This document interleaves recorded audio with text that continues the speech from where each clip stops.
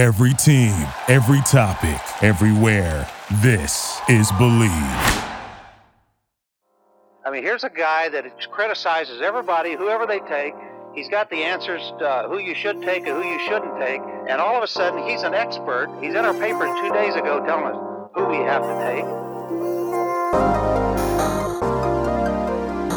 The NFL draft is right around the corner, and we've got another fantastic guest joining us on today's show.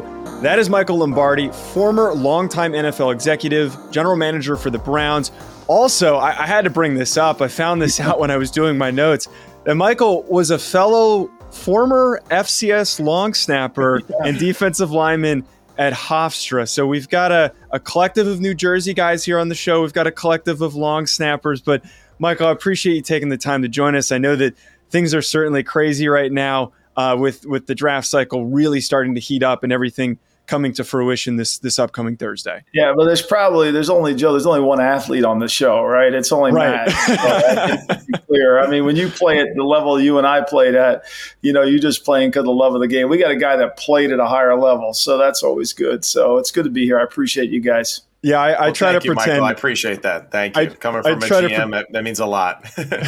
I try to pretend that I was as much of an athlete as Matt was, but we all know that that's not true. Being a long snapper, being a specialist. But Michael, we've got so much going on right now with all these news and rumors swirling across the draft landscape. And just from your perspective, how much do you think for the average viewer, the average football fan, how much of this is real? How much are these rumors, these smoke screens actually real during this period of time, about a week before the draft?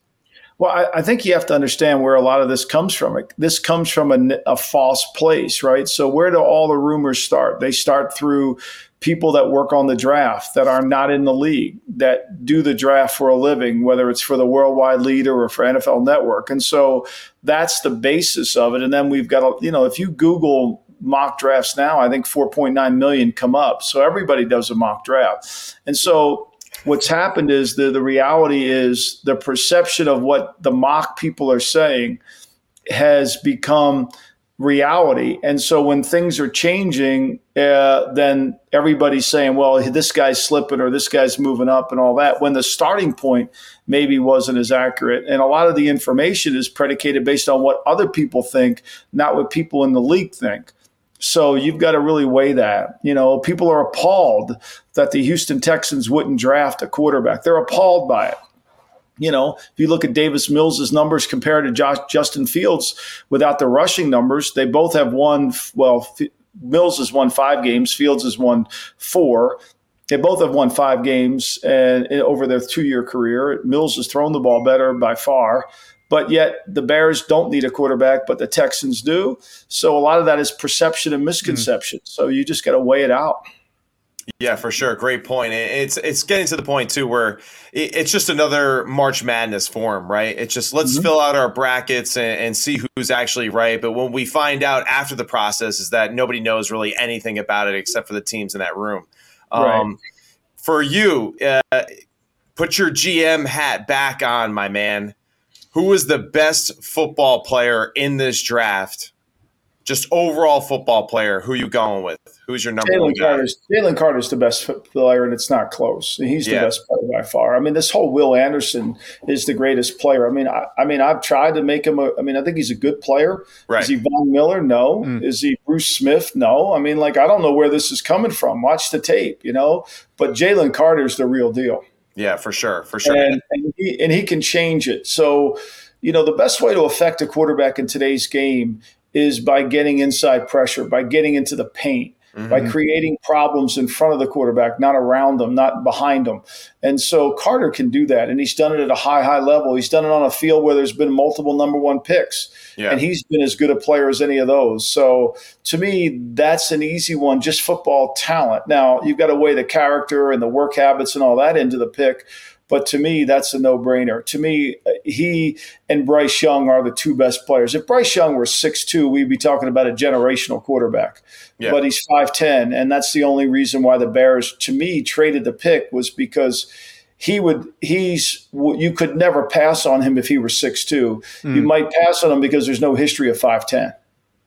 You brought up Jalen Carter, and I think that Matt and I both agree that he's the best player in this class. He's so talented. But then we had this tumultuous period at the beginning of the cycle with all the off-the-field concerns.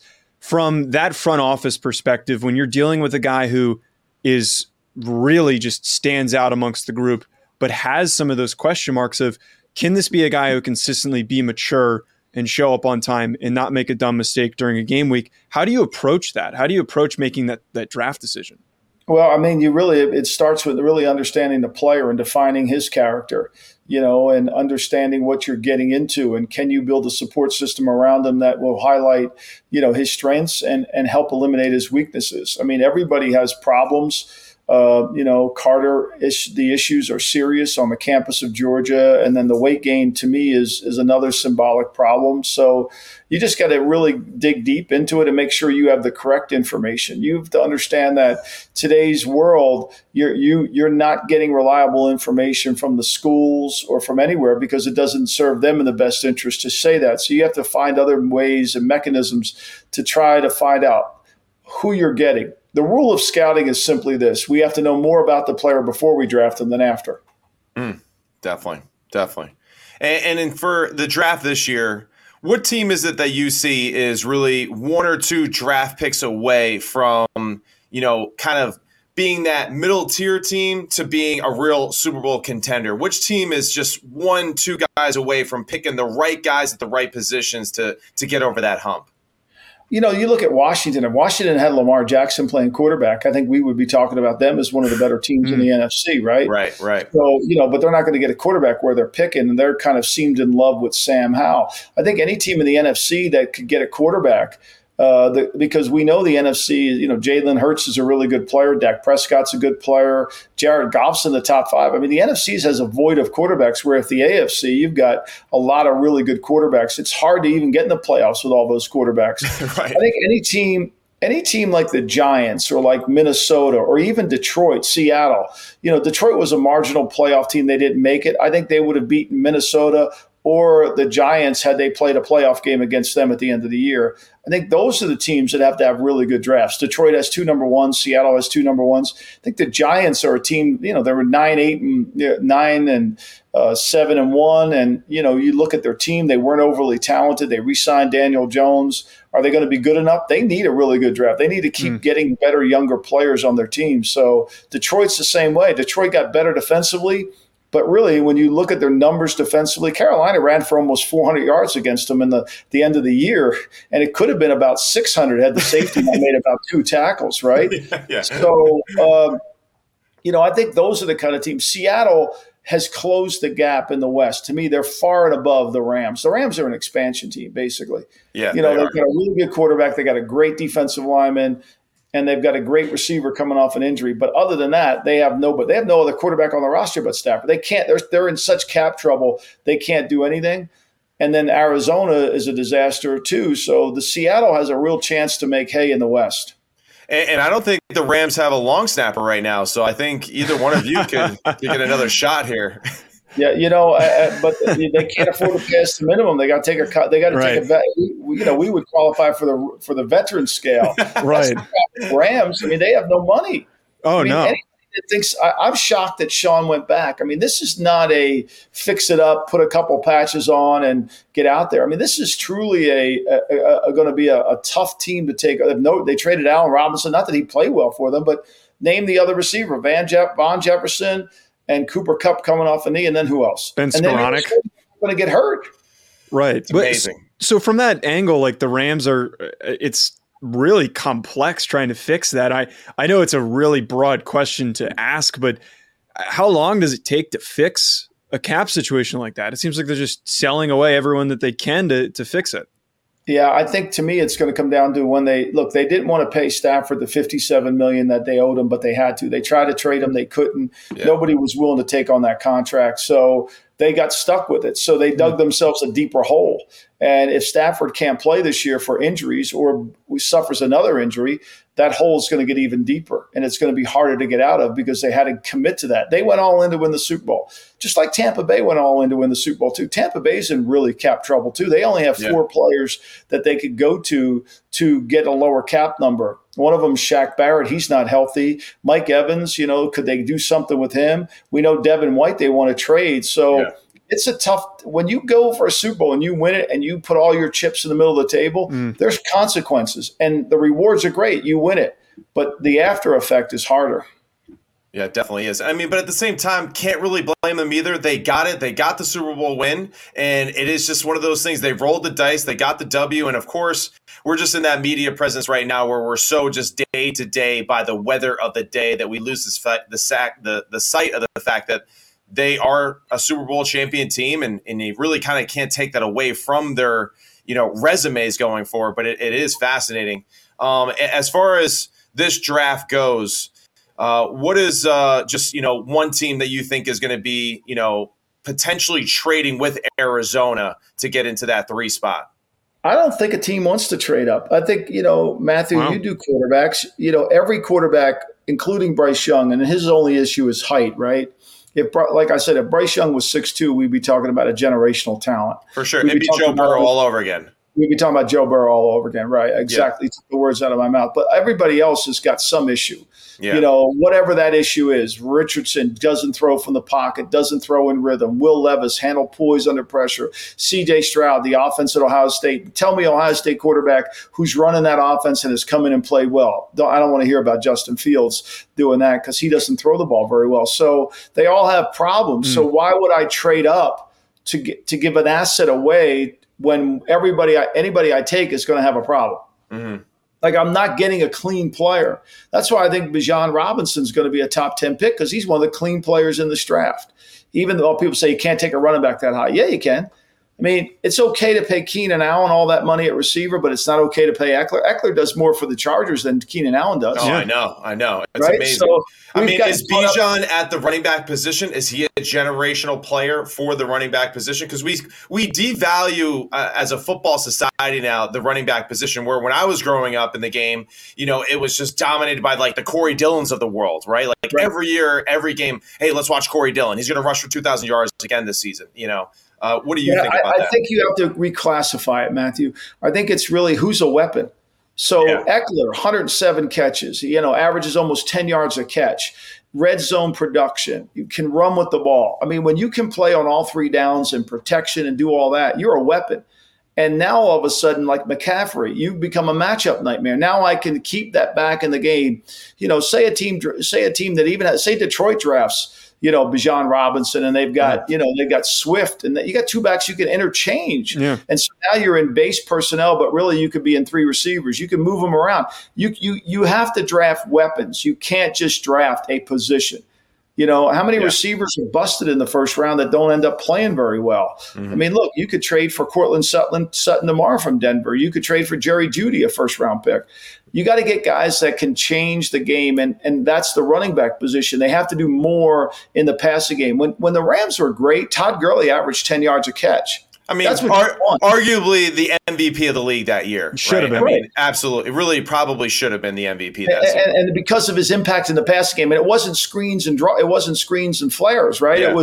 He had an impact. It's the same thing. If you're going to pay Saquon Barkley, he's got to be really good in the passing game. Now, he's improved his pass protection, but there was a time during his career he couldn't pass protect, which kept him off the field. So, like Kamara, his protection's good. He's a weapon.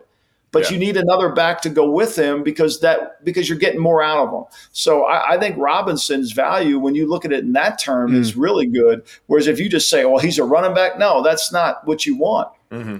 Michael, last question. Oh, go ahead, Matt. Go ahead. No, you're good.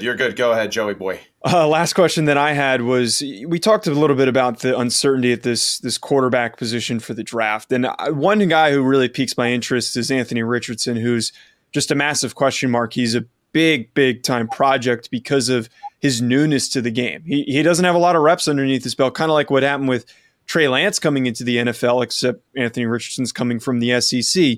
For a guy like that is going to take time, what do you see as what needs to be around him for someone like that to succeed, a very raw quarterback?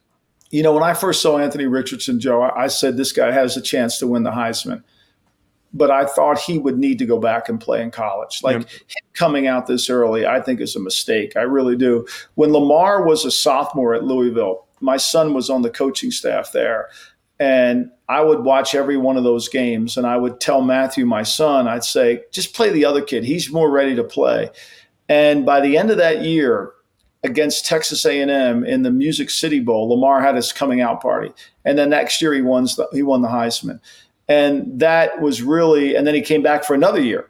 And so I was hoping Richardson would go back with Billy Napier, play another year at Florida, and really develop. Like right now, he's a year away from being a year away. Like he's so raw. Yeah. There's no way you could put him on the field. It's like Malik Willis. I mean, Malik Willis has the distinction of the only quarterback I've ever seen in my 40-year NFL career who got benched mid-series in a preseason game. Because he was affecting the offense. He was affecting the other players. You couldn't evaluate the other players on the field because he didn't really know what he was doing. Yeah. And so to me, Richardson, I mean, at the end of the year, everyone said, including you, Joe, he needs another year. Now we're getting to the draft. We've played no more games, and people are saying, how are you going to magnify his talent? Well, it's going to be hard to because he's so raw. It's going to take a year to get him just ready to be able to compete. Like you can put him out there and let him run around. That's great. But, look, I mean, Justin Fields has fumbled 28 times running around. Like he's won 5 games, gained 1,000 yards running around. He averages 7 carries a game, 8 carries a game, but he's been sacked 91 times. For an average of 7 yards a sack. How do you do that? That was awesome, by the way. But all right, so say you're the Indianapolis Colts. You're the general manager of the Colts right now. You draft Anthony Richardson. Are you saying play him right away, or are you saying you couldn't play him? Matt, you would hurt the other players. You can't stand in front of the team as a head coach and say, we're going to put him in the game. We're going to win games. He's the best player. You got to be able to have credibility with the locker room. Right. They all see his talent. But they know he can't handle it. It's just not fair to the kid either. You're going to put him out there, and he's going to get sacked. He's going to get the crap beat out of him. I know. He's going to get, you can't execute the offense. He's not going to reroute the protections. He's not going to do all these things. It's going to happen way too fast. So to me, that's why I think Levis is going to be their pick at Indianapolis. To me, if I were the GM of the Colts, I'd sign Lamar Jackson. Well, Michael, we know you got to – man. Hopefully they can get him. I like that a lot, though. I like that a lot. Why would I not take a player that I know is good and take a chance on a player that I'm not sure is good? And a player that's definitely totally underrated as far as a passer goes in the NFL. Underrated. I don't know what it is. Like, nobody respects him as a passer, and the dude is a really good thrower of the football. He really is. And just limited scheme-wise as far as what they've done in Baltimore a little bit. I think it's been horrendous. And I think if you really understand Lamar, that where he wants to throw the ball in the middle of the field, when he had Hayden Hurst and he had Andrews, he was really good. Right. But if you keep trying to make him an outside 9 thrower, that's your fault. And that's what Baltimore kept trying to do. He's an inside the numbers thrower, and he's more effective than you think he is. Like this knock that he can't throw it is a complete joke. It's just all perception. Yeah, Meanwhile, Justin Fields can throw the ball. He's a great thrower of the football. Where? I haven't seen it yet. Like, come on. Tell me and somebody drafts Trey Lance, the 3rd pick overall, off of what? Did you watch the Houston preseason game last year where they had to take him out? I mean, they had to call Jimmy Garoppolo back because they knew he couldn't play. So yeah, for sure. To me, I was hoping they were going to call me, man. I was like, I'll be ready to go. But it is wild, and I think you make some fantastic points. My father and I were talking about the Anthony Richardson the other day, and I thought we both leaned on the play him, and just learn through the mistakes, but we're seeing it more so as like there's no such thing as bad experience. At the same time too, we're looking at it from like the coach lens, not necessarily like the front offense lens, but it's like I'm like we'll make the offense super simple. We'll run RPOs, QB runs, quick game stuff, very simple reads, one side fields, not full field progressions, all that kind of stuff. And we talked ourselves into being like, if we're drafting Anthony Richardson, we're just going to play him day one, ready to go. Yeah, I just can't see how you do it. I think it affects the rest of the team because that's a great point. You're gonna, look. It's like, Chicago can't win any games. I mean, think about this: when Lamar went in 2019, the Ravens were 4-5. Yeah. He took over the starting job. They won 6 of 7 games. They lost to Kansas City. Tyreek Hill made this incredible 3rd and 15 play. Like no one else on the planet could have caught that ball. And he did. And they beat the Ravens that day in Kansas City. Lamar could throw it. It's your point. Everybody whereas this kid's just not ready to play. Absolutely. Well, Michael, we know you got to get out of here because you got a lot of things going on leading up to the draft. Really appreciate you taking the time, and it really means a lot. And I'm sure we'll check in with you again soon. Anytime. I appreciate it. Matt, good seeing you. Joe, thank you so much. I'll get you a long snap and tape out. We'll compare notes. Thanks, Michael. Thank you for listening to Believe. You can show support to your host by subscribing to the show and giving us a 5-star rating on your preferred platform. Check us out at Believe.com and search for BLEAV on YouTube.